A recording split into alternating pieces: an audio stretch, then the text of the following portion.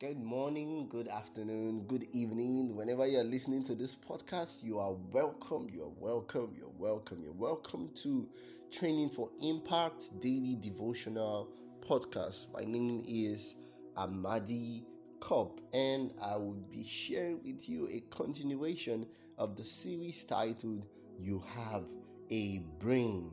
Today we're going to look at Proverbs chapter 23, verse 4.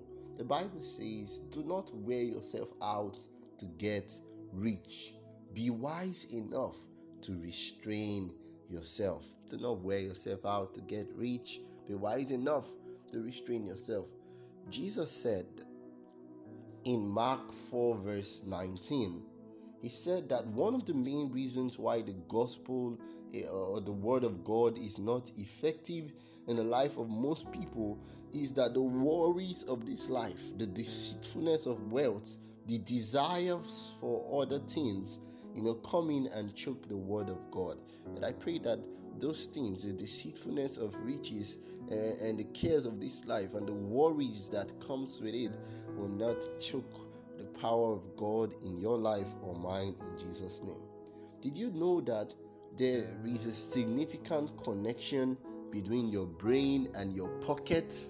A significant connection, my friends. Some researchers collected an income data for over 2 decades for 3,287 adults. They started this study from 1990 to 2010, and they report that income volatility and unfavorable social economical conditions may increase exposure to several risk factors of poor brain health. What that means is that the poorer you are, the more damaging your brain appears because of lack of access to healthcare, lack of basic amenities, lack of healthier food and drugs and water, environmental factors such as the location and the morality of that environment.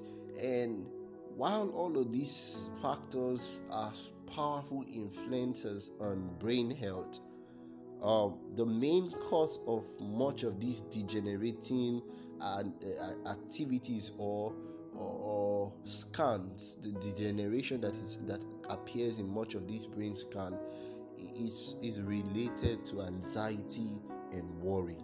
And friends, indeed, I tell you the truth that anxiety and worry is arguably the most disturbing cause of brain challenges when it relates to finance and poverty and not having enough. Our fear of tomorrow, affects our brains much more than so many other factors out there. Friends, God wants us to rise above depression and gloom.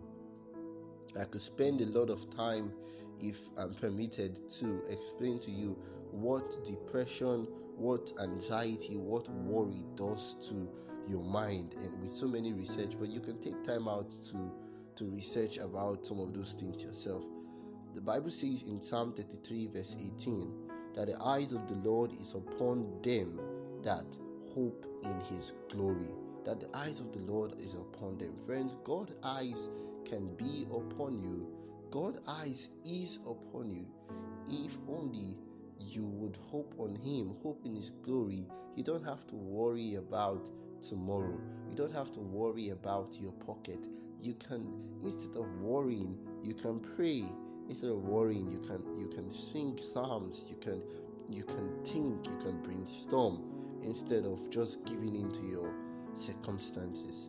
Here's what Testimony Volume 1, page 702 says: "A contented mind, a cheerful spirit is health to the body and strength to the soul.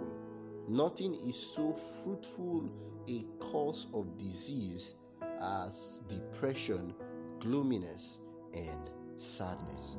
Friends, nothing is as much destructive as the disease of depression, of sadness, and gloom. But God does not want us to have that kind of burden to bear. He wants us to have a contented mind, a cheerful spirit, that is health to the body. He wants us to trust Him. So what's the solution? I already said it. Trust God. Despise not the days of your little beginning. I've been telling people that one of my favorite quotes for the year is in Pidgin English. It says, "Elephant pikin no dey struggle to big, it must big." That is, an elephant does not grow at the same speed as perhaps some other animals, but it eventually gets big. And so time is a friend. You can trust your little beginnings. You can trust the process. You can trust God who has brought you to life. You can trust God who has taking you thus far to lead you all the way. You can exercise faith in God. Yes, you don't have the car just yet. Yet you don't have the money. Yes, you don't have this, you don't have that, but you have God, and you have all that you need. My friends, do not despise the days of your little beginning. Instead of worrying, pray. That time you used to worry, pray. Instead of worrying, listen to the testimonies of others, listen to the prayer requests of others. Then you'll be reminded that your situation is not worse than other people, for it is common to men, as 1 Corinthians 10 tells us. You can now begin to find out that perhaps you could even be in a position to encourage others instead of worrying. Instead of worrying, give thanks for what you have. Give thanks for the life. Give thanks for the health. Give thanks for your friends and family. Give thanks that you don't have an accident.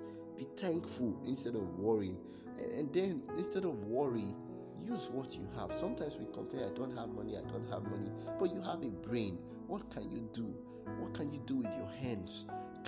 What problem can you solve? Ask God, God, show me a problem that I can solve. Can you draw? Can you write? Can you type? Can you, sew? Look for a skill. God asked Moses, what do you have in your hand? And God used that to deliver the children of Israel from Egypt. Whatever Egypt that you are in, God is asking you today, what do you have in your hands? There's so many opportunities out there, online opportunities, physical opportunities. Instead of listening in your bed and crying, you don't have this, you don't have that, stand up from your bed. Stop being lazy. Go and research.